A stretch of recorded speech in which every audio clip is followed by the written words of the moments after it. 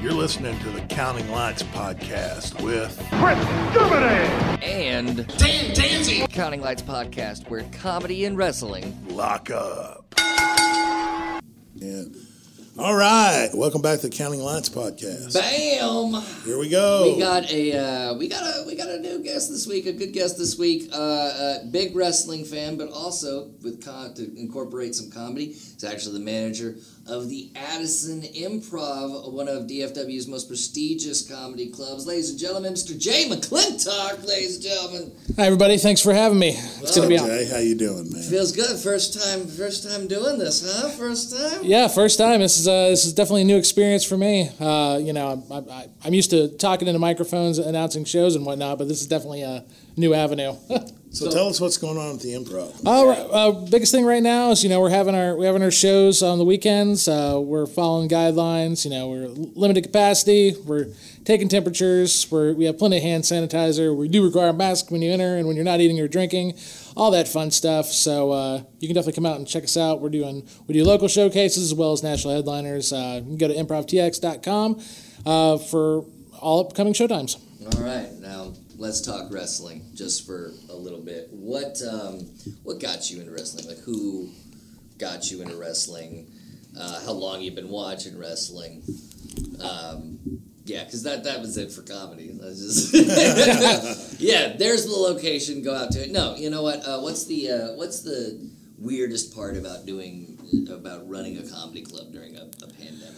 It's just following guidelines, and then also just checking the news to see what's new each day. This is very much a novel situation. Unprecedented is a word that I'm sure we're all sick to death of hearing, but it's just trying to keep people safe while at the same time entertaining them. It's a very delicate balance. Yeah, I can imagine.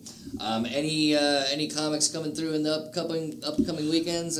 Yeah, we got Bruce coming out next week. After him we'll have Steve Trevino, a guy that used to actually work in Addison, so it's good to have him come back.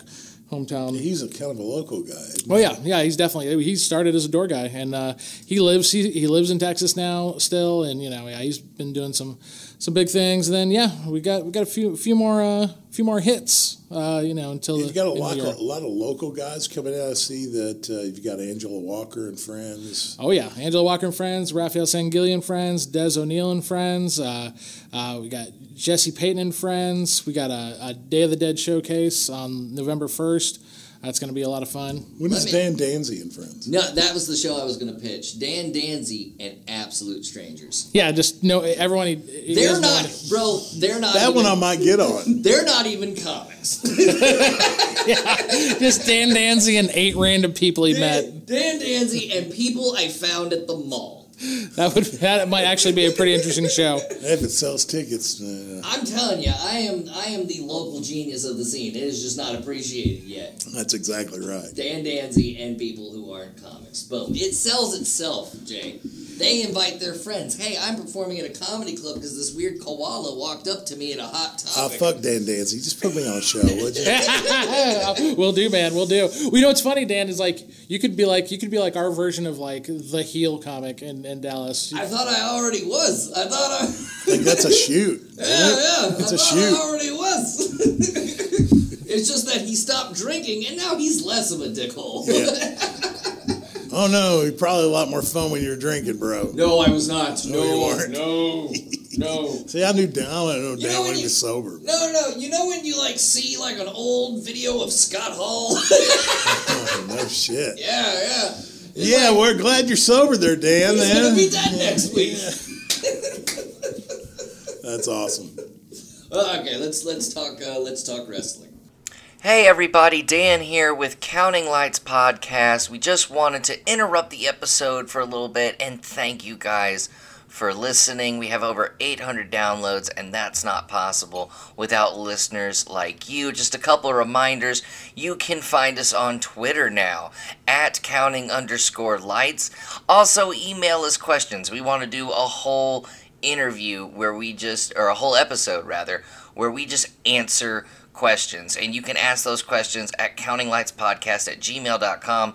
Also keep an eye out for our Patreon account coming soon, and just a quick reminder, you're going to hear this a lot in the next couple of episodes. November 14th, Counting Lights Podcast presents Brawl for It All 2 at Oak Highlands Brewery. You can get tickets at Oak Highlands Brewery's website and their Facebook in the Facebook event.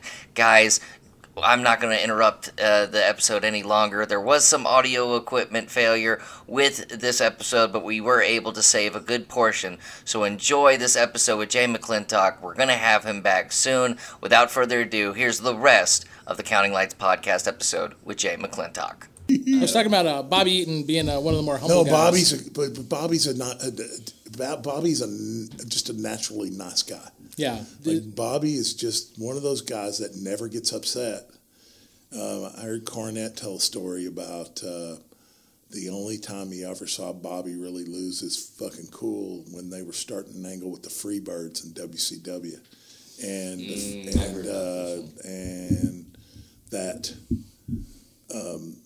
the Freebirds were taking liberties with him and not selling shit. So Michael Hayes and Jimmy Garvin, and then they would bring, in between the times that he was in Japan, they'd bring Bam Bam over. And they were just running roughshod. And so what they did was they teamed, the Midnight Express was Babyfaces, and they teamed them with Dr. Death, and then they would be the Freebirds and with Bam Bam. And they were, and Michael and Terry and Jimmy Garvin weren't selling shit. And they were like, fucking the biggest motherfucker there is Bam Bam. He's the only one fucking selling anything. And so they do the finish, and the Freebirds come back on him and decide to beat the shit out of him after the match. And fucking Dr. Death just fucking goes out and gets one of those big slatted chairs with the wood and just fucking starts swinging it. Yeah. And, and fucking about takes fucking Jimmy Garvin's head off. Oh, wow. Jesus. And they all fucking go to the back, and they turn around, have the gall to turn around and go, "What's wrong with you motherfuckers?" The Freebirds did. That's so awesome. That's such a great story. And fucking, Doc still fucking is fucking losing his shit, fucking wanting to swing chairs at him and shit.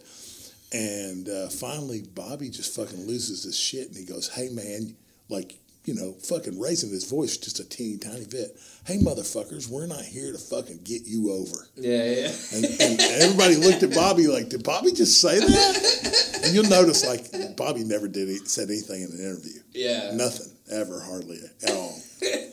That's why he had Jim Cornette. Because he was so fucking meek and quiet, but just a fucking great worker. Well, they said working with Bobby, they called it a night off. Yeah, man. You know who else was like that? Owen Hart. Oh, yeah. I wrestled Owen, and it was like wrestling a pillow, man. Did he ever pull a rib on you? Did he ever pull? No. I wasn't out on tour long enough. Yeah. You only pull ribs on guys that you like. Yeah. If you don't know somebody, you don't pull a rib on them. No. Well, what was that like being in the ring with Owen? Oh, just fucking, it's like working with a pillow, bro. Yeah. It was just so easy. It's like I remember him, the finish was they came off, take a big power bomb from the anvil, and then as you fucking land, Owen's already in the fucking air, dropping the elbow, and when he hit me with that elbow across my chest and neck, it was like literally didn't fucking touch me. Oh. Wow. And it was just like, he was such a great worker. I always considered him the best of the Hart family. Definitely the most athletic. Yeah. Natural. Definitely the guy who got the business. Mm-hmm. Oh, yeah, for sure. You know what I'm saying? Like, he got the business, the whole all-around business. And he had an exit plan, too.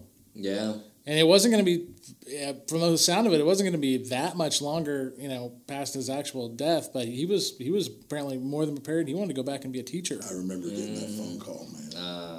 1999. Yeah. I was at my girlfriend's house, man, and Kit calls me and goes, "Hey, man, Owen Hart just died." I go, "What?" Yeah. And I knew the show was going on. I didn't have any idea. That was horrible.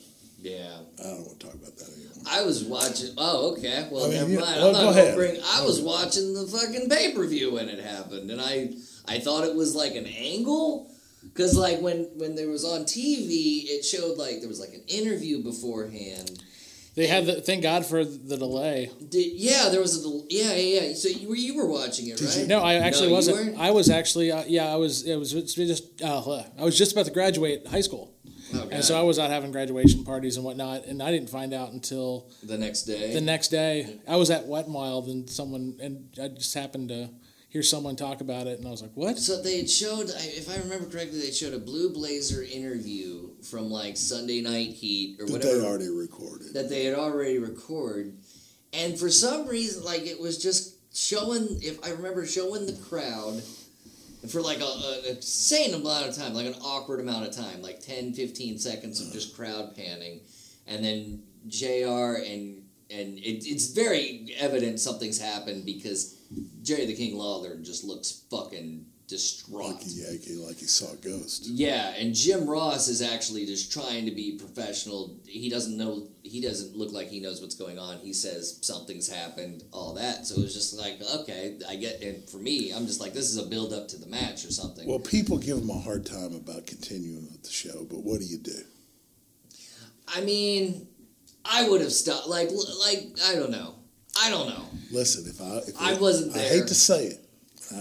After watching the Vice documentary about it, they should have stopped the fucking show. Well, they shouldn't have had it done in the first place. I probably saw that, but I don't remember it because I don't know what I had for breakfast. Well, they revealed that they went with a cheaper, like whatever company does that bungee shit. They went with a cheaper company that didn't actually even do bungee. It was I believe the company. I'm not gonna name the company, but yeah, apparently they cut cost and they didn't do a test with Owen beforehand. That's a problem. That's where the blame his latch was just like the size. It was like this. It was the size of my key ring, or a little bit smaller. And I remember Owen's wife actually like has it and showed it. It changed my mind on the whole thing. I always thought WWE, whatever, got a bad rap for that. But after watching that documentary, I was like, oh. And then for them to show Vince McMahon's press conference about that, and he's telling off reporters, it's like, well, no, dude, this was your responsibility. Don't, he's in character and shit, and it's just like, it's weird. Yeah, that's sad. They're doing like a Netflix documentary on Vince McMahon. WWE is for Netflix, and they are now. Yeah, I don't think it's gonna be totally unbiased. Yeah. He's great, and he's never done anything wrong. What's a steroid? What's a steroid? And they're just gonna tell the truth. Yeah, Pat Patterson did nothing with the Ring Boys. Yeah. Holy shit. My God. Holy shit. So Jay, when did you get into wrestling? I'm going to turn the air down. Is anybody else got Yeah, it's a little bit. I got into wrestling in 1989, so it was December 89. I know it was December because they were hyping up the big final match between Macho Man Randy Savage and Zeus against Hogan and Beefcake.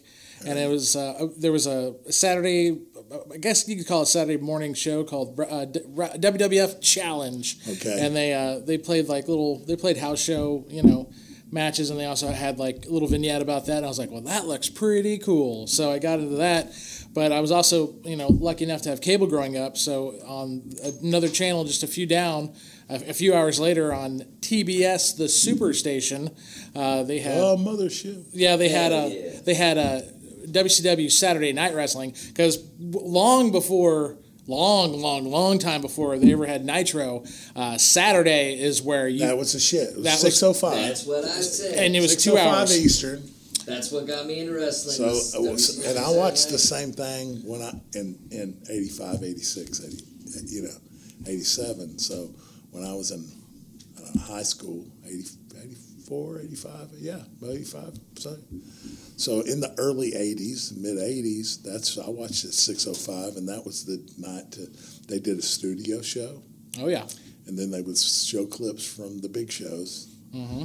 And they were probably, when you started watching it, they were already in the little arena there in Florida. Yeah, just that little tiny arena. It was like the coolest thing ever. There was a sweet spot in the early 90s, I'd say probably about 1990 to 1991, where as a wrestling fan in Dallas in particular, you could literally get 7 hours straight of wrestling on a Saturday night. No shit. 5 to 7 would be WCW. 7 to 8 would be a USWA like show that was a little more recent, and then 8 to 9 you'd get WCW. 9 to 10 you'd get another show from WWF called WWF Superstars. Oh yeah. And then from 10 to 12 they'd usually play the USWA Friday night matches from like a week before. Okay. So That's when I got in the business, 1989, man. Yeah. Those are some awesome times for a wrestling 90. I don't think I ever had a day where I had 7 hours of wrestling. Every nowadays Saturday. I bet you were a fucking wrestling junkie. Oh my god! That's like if my parents wanted me to behave, they'd take away wrestling, and it would work. No shit. Oh, totally! It would absolutely work. That's great, man. My dad took away wrestling. You guys like you that fucking made my fucking rent. Oh yeah, I'm sure, man. My dad took away wrestling one time because he caught Hollywood Hogan while he was, channel flipping, and Hollywood Hogan did the promo where he said, "I am God." And my dad walked into the room. Hulk Hogan is not God. You can't watch wrestling anymore. I was like, Dad, we don't even go to church. This when he turned heel, right? Yeah. When he turned heel, NWO. My dad was like, "Oh, he's not God. There's only one real guy." I was like, Dad, we don't even go to fucking church. Like, it's not your. So you grew up in Dallas? Oh yeah, I was born in Dallas. Okay. So. Yeah. So you were probably around for the Sportatorium days. Oh, the first ever live event I ever went to, March 1990. My grandpa. Oh, look at him, man. He knows the fucking date. Oh, sure. And I'll tell you how it's very important because in the main event it was a 6-man, and it was a very important 6-man. It was the grand return of Eric Embry.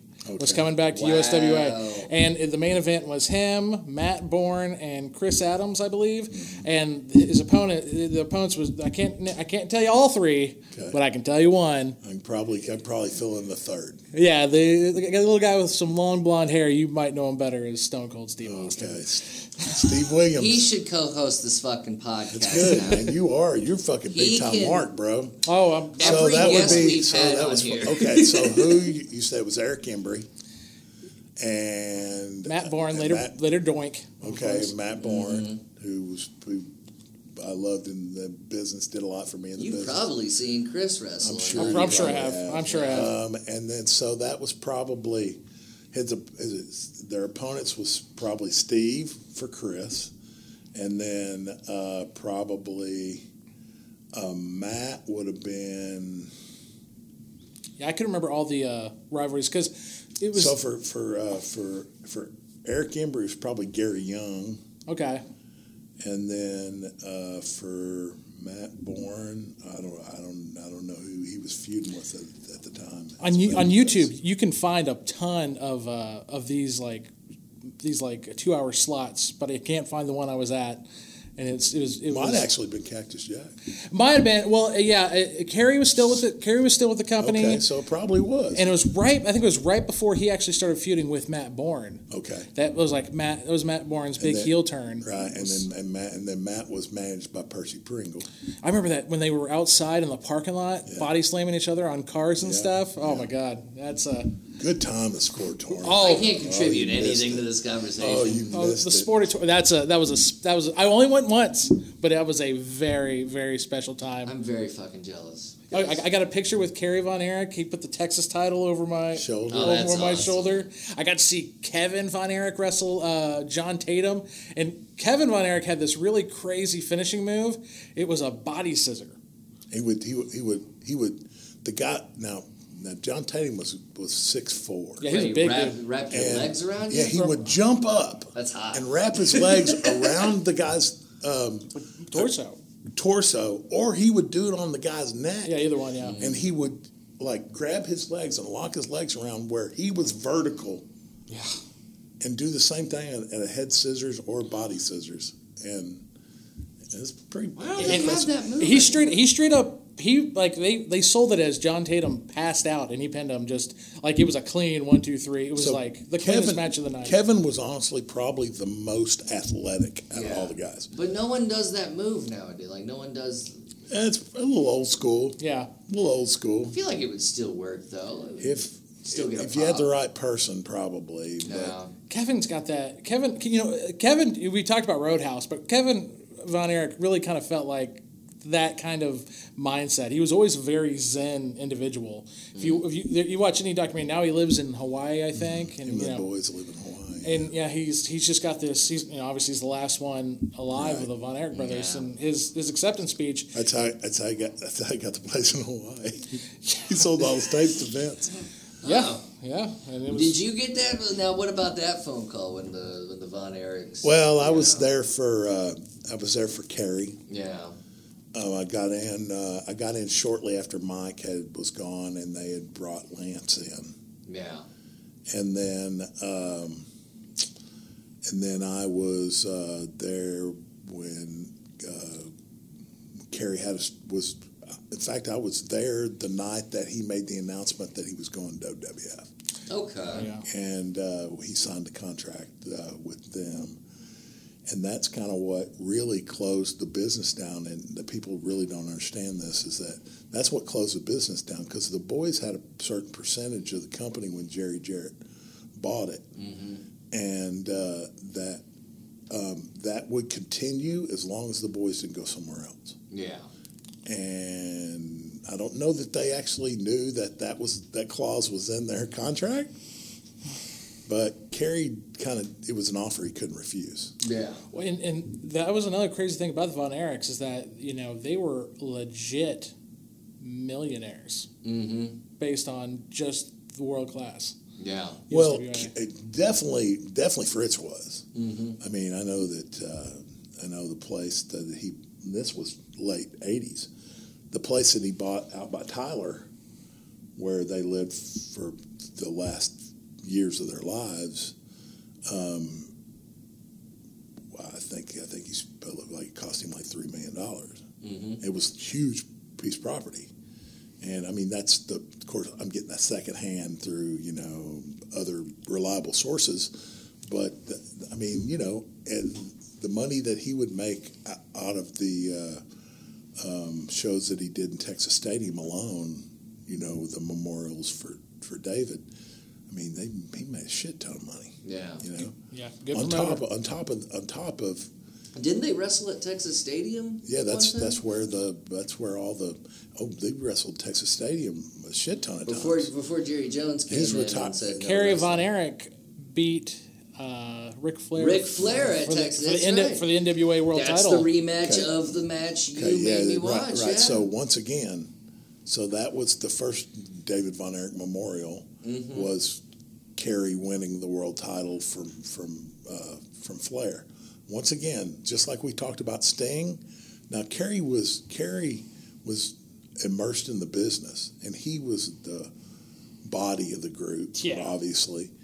And the guy that they were leaning towards after David was gone, David was probably going to end up being a long run world title holder. Yeah, he was the one with like the it factor. He could do an interview and not stumble with it at all. Knew exactly what to say. Was this Texas Tornado? No. This was David. He wasn't the biggest. He was the tallest. He was about tallest. 6'7". He wasn't. He wouldn't he say looked just like he looked almost a carbon copy of Fritz. Yeah, he was what you just call a complete wrestler. Yeah. Just who's like someone of today that you could probably compare him to? Man.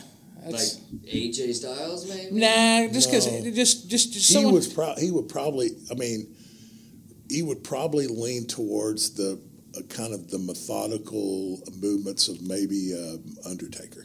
Okay. Yeah. Just a big great tall worker. guy. Like is he the one who's like stomach ruptured? Yeah, in Tokyo? he's the one that died in Japan. Yeah. And then, but if you'll go back and once again watch that Kerry Von Erich match against Ric Flair, watch how simple Flair calls the match. You're gonna ruin this match like how simple he calls that match, and he pins him on a backslide. Yep. Like that's like literally one of the most. But back then you didn't have to make anything complicated. Not really. Like now. I mean, if you don't Yeah, like the last thing I expect guys to bring a fucking shotgun out and shoot these dudes sometimes. It's like, and they'd still have a false finish. And that's all that's fucking left. Pull the shotgun out and shoot him. But it's the backslide. It's so simple. It's gone from a hip toss into a backslide. Mm-hmm. Watch the match. It's like Flair keeps it so simple. But what makes the difference is the way Flair sells. Yeah, now Same thing with the match that we just talked about with Sting on the first Clash of Champions. Everything that makes that match is the way that Flair sells. Absolutely. Nowadays, if a match ended on a backslide, they go, "What the fuck was that?" Be controversial, yeah. Right. I think that a lot of people consider Ric Flair the greatest of all time, and I think one of the things that makes Flair's legacy so amazing is that he knew how to make wrestlers. Yep. Mm-hmm. Yep. And absolutely. You're anyone. I mean, I hate saying that anyone could be a superstar. Anyone could be a superstar, but it takes a very, very special individual to make superstars. Mm-hmm. In that regard, you're worth 10 times as much as your biggest guy. Yeah. Because you're literally just creating the future. So there's a wrestler. And he never needed to reinvent himself either. He never needed to do any of that. The only thing that the haircut, the biggest thing you can say about Flair is that he did steal the name Nature Boy from Buddy Rogers. Right. Yeah. But he didn't. But he drove it like he stole it. That's right. Yeah. He did it better than anybody else. But but he made it. It was a hostile takeover. It meant something. Yeah. If you could probably find this online, and it was a Saturday night TV taping in the studio, and it's a match between Flair and this young guy named Sam Houston. Oh yes. And Sam Houston was green as goose shit. The founding father of Texas? No. Sam Houston, he was almost like a jobber to the stars in world class, but he'd get a few licks in here and there. Wow. He's Jake Snake's brother. Yeah. Okay. Yeah. And he was married to Baby Doll. He was another big son of a bitch too, right? He was tall. He was like 6'4", 6'6", yeah. He was a big tall kid. But anyway, watch the match, and Flair calls a really simple match. But I'm telling you, Sam Houston, it made him somebody. It made him to the point where he could do jobs all the time, but he almost beat Ric Flair. Yeah. On a Saturday night TV taping.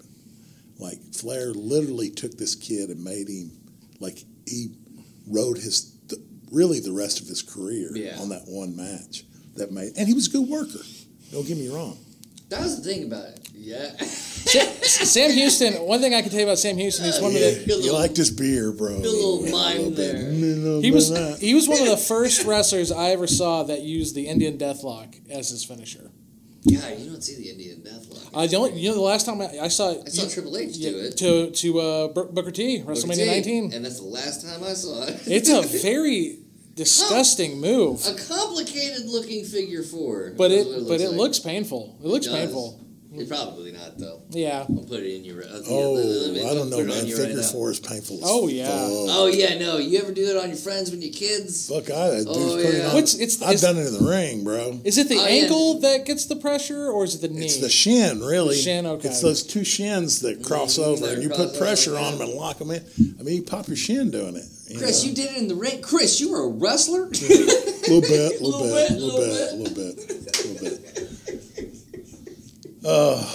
I don't know. You want to play a game?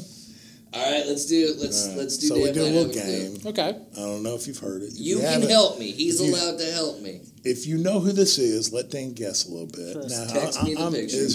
I would not be surprised if Dan gets this right off the bat. Okay. But you've said this before, and then I've been stumped. These are this pretty easy, and I gotta put my glasses on here. He said, "I gotta put my glasses on here," and then took his glasses off. I gotta pull my glasses off. Oh, okay. Okay. There's the first picture. I was like, "You're losing your mind, Chris." There's the second picture, and I even got the third picture for you. He used to just print out the whole Wikipedia article. I'm serious, 40 pages. Man, fuck them trees. Articles. Yeah, fucking. I was just like, Chris, man, you gotta stop doing this. Just text me the pictures. I didn't know how long. Okay, this wrestler is a actual NCAA champion wrestler. Is it gonna be Brock Lesnar or something? Okay. Oh, okay. Okay. You probably know who it is. Oh, yeah, I got it. Okay. Yeah, right off the bat. Easy. I figured. Oh, which one is he in this picture? I mean, I know it's not Andre. Who's the other guy? That's Bruno Sammartino. Right. And then so that's the third Lou guy. Thez. No. No? Negative. Let me look. Negatory. He's also the star of the first movie ever called The Wrestler. You're right. Shit, I never saw that. The original The with Wrestler. the guy who played Lou Grant, right? What is his name? I think so. Fucking, oh, God. I can't even remember He also Lou Grant. He also. Son of a bitch. I'll give you a hint. He also was at one time probably Vince's biggest competition. Oh, Bill Watts? Nope. No. This is what we didn't do. We didn't tell these people who were doing. Usually I make you go out and I tell them who it is. Yeah. But that's okay. No, people are guessing as they're listening. They can guess it. Going, So this. So he is a. What company? He owned a company. He is an NCAA freestyle wrestler. He was Just tell me Olympic what company Games. he owned. Just tell me. I can't tell you. He helped build a ton of careers that you would definitely know. Just you can help me. What company did he helped? I'd give it away. He helped to kick off guess Hulk who- Hogan's career. Hulkamania, Mr. Perfect would definitely tell you. And this gentleman is also the gentleman that told Hulk he couldn't do the Rocky movie. No. That was McMahon. Well, and it was actually this particular individual that made him go to Vince and work for Vince because he was working for this individual, and he told him he couldn't do it, and Hogan pie-faced him. No, Bill Apter's the fucking journalist. He's the editor of PWI. Editor of PWI. He played football. He was a football. That does not help. I don't know. He was in a tag team with his son. Yes, his son wrestled, and his Biggest son's competition. name is Greg. Yeah, his son's name was Greg. Oh, Gone. Vern Gone. You're almost there. Vern Gag. Gagne. You're Gagne. right. Vern Vern Gagne. Vern Gagne. You bastards. Vern You're going to Gagne. get me on pronunciation. Bastards. So I'm sorry, the folks that are listening. I'm sorry I didn't tell you who the actual No, person they knew was this who time. it was. They knew who it was what you were describing. But so once again, Dan couldn't guess Vern Gagne. No, but I did. You didn't have to tell me the answer. No, I got a point. You sons of bitches. So here's the deal. You knew who I knew who it was. Here's the deal, Dan. For there's all so these many- people that you haven't been able to guess, you need to go back and do research. No, I know. So you I can knew know who who these that people was. are. I just get names confused from everybody that Vince has betrayed in the fucking past. That I didn't fucking. You get them mixed up. I'm going to stump him on the next one, too. No, you're you not. guys come and tune in for the next podcast because I'm going to stump him on that one, too. I got So that. what's the name of this game that we play every week? What is it called? Dan might have a clue. I had a clue. I just got Dan the doesn't names have a mixed up. clue. No, he might have a clue. I had a clue. Okay, so I you was- got it with enough hints. You got it. And you No, knew I that know who he was. he owned a promotion. You just couldn't think of his name. I just couldn't think of his name. If you would have said the promotion, but when you said his son's name, I was like, boom. So what's the there's name of last the promotion now? Fucking. He still doesn't know the No, promotion. asshole! Don't do this to me. Now you put me on the spot. It's not the WWF. No, it was. It's not the NWA. Stop it! Was it Mid South? It wasn't Mid-South. It wasn't the Oh. UWF. Wasn't FCW? It was Oh God, I'm gonna.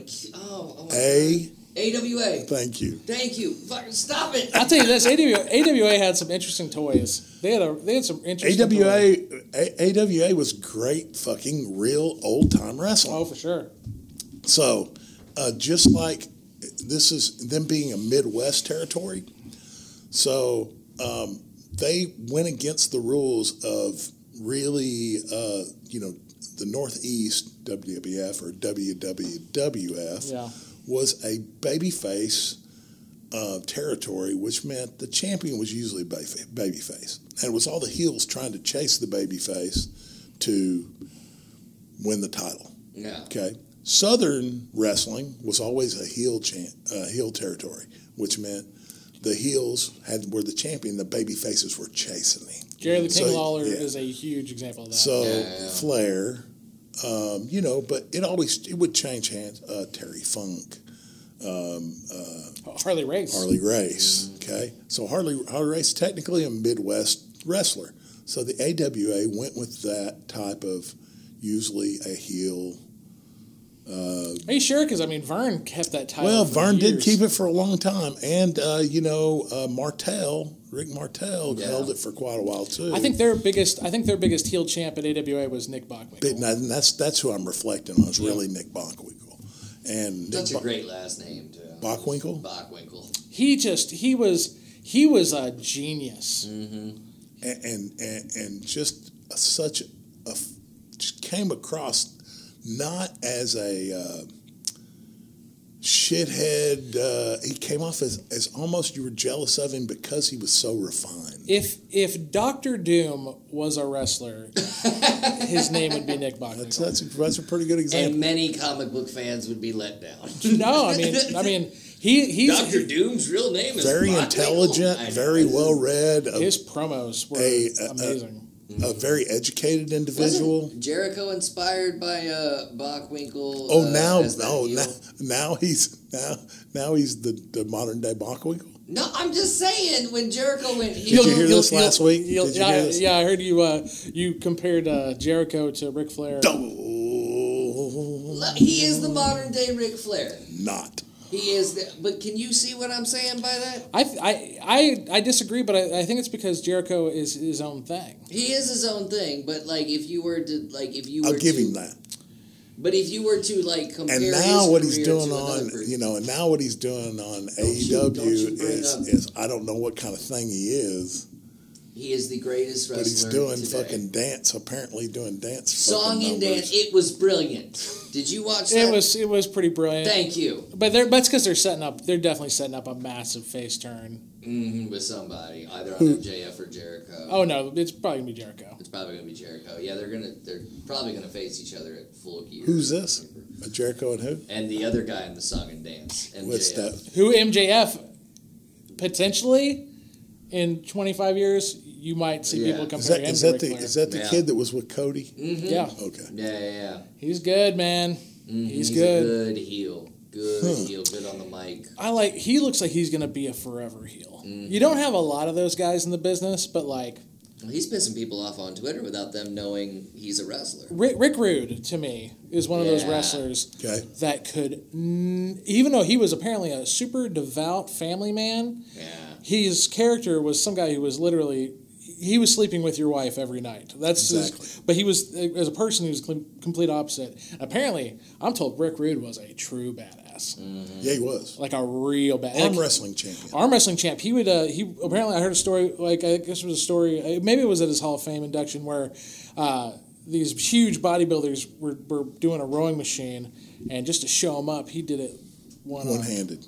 One arm. So bad guy. So I don't know if you guys realize this, but all those guys that grew up in Minnesota and came up with the AWA territory, absolutely. A lot of them were trained by Vern Gagne. Oh yeah. So guys like all the Minnesota guys. So Kurt Hennig, who's Larry the Accent's son, Rick Rude, the Road Warriors. Oh yeah. Barry Darso. Yep. Smash of Demolition. Did 1, 2, 3 kid Sean Waltman fit in that? No, he came through Dallas. Guy. He came through Dallas. I thought he was a lightning GWF. Well, he's from Minneapolis. Probably one of my favorite matches of all time is that 2 out of 3 falls match where he lost the light heavyweight title to Jerry Lynn. Trey Magnifique. See, I thought maybe he might have been because he's from Minneapolis, Minnesota. Possibly. My first experience with him was GWF. Okay. Well, and I think I always heard he was Southern based. He might have been because I heard through. I don't know if this is true or not, but when he came to the territory, I heard he was maybe not a first nephew, but some sort of a relation to Joe Pedicino. Oh, okay. Who was helping with helping to run the Global Wrestling Federation. He was super young. Super young. Yeah, he was young. He was 18. Yeah. I think he was 18. I only caught a little bit of GWF. Yeah. So did everybody else. I mean, smaller amount of time than everybody else. The biggest star to come out of GWF, I think most people would say, would be the Patriot. But we also had guys like a guy at the time they called Scotty the Body, who would become Raven. And then they also had a tag team called the Ebony Experience. The Ebony Experience. They would become the Harlem Heat. Yep. Oh, okay. 5 times. I wrestled those guys. Let's see who else came through here. Jerry Lynn was. We did have Cactus Jack. Cactus Jack. Terry Gordy had a resurgence. Norman, the Maniac, became he would become Bastion Booger. Yeah. That sounds like an incredible roster. Oh, it was. They were all new in the business. What was the GWF's downfall? Well, GWF is what USWA basically became. Well, no, it was after USWA. That's what I'm saying. Yeah, USWA became. They changed the name of the Sportatorium. They called it the Global Dome. Yeah, which was a little blaspheme at the time. Yeah, very blasphemous. We also had a young guy come through to do some managing. Who his brother was a wrestler. And his brother's named Dr. Tom Pritchard. Oh, yeah. And Bruce Pritchard. Bruce Pritchard came through here with this long blonde hair, and he wasn't no one knew he was Brother Love. Nobody knew. Yeah. Because that Brother Love makeup was so...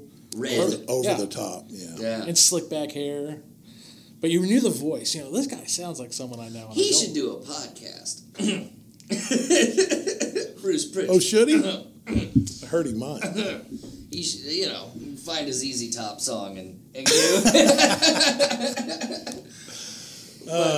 this has been fun today, Jay. Well, it's been good. Thanks for coming out, Jay. I did have a clue. Jay, do you hopefully this audio comes out, and if it doesn't, we're just going to blame it on. We'll just re-record an opening and everything. It'll be fine. Jay, is there anything you want to plug away, bro? Not really, man. Just just support your local artists. Support local wrestling shows, live entertainment any way you can. Stay safe. Go say hi to Jay at the Addison Improv on a weekend. Say, hey, I heard you on Counting Lights podcast. Book Chris Germany. Keep Dan Danzy away. You can keep him away. We actually put Dan on the show. No. We like it when Dan's not on stage. Book Chris Germany. Just keep listening to the podcast. And I'll stay listening to the podcast. Check us out on Counting Lights Podcast on Twitter. We're on Twitter now, Chris.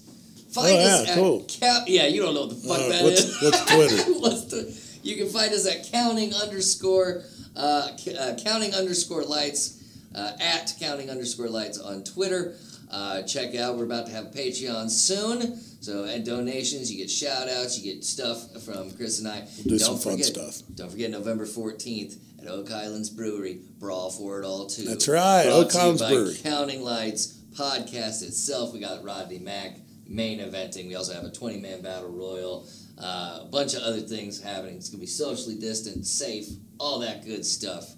And he's Chris Germany. And that's Dan Danzy. And this has been Counting Lights Podcast, where comedy and wrestling lock up.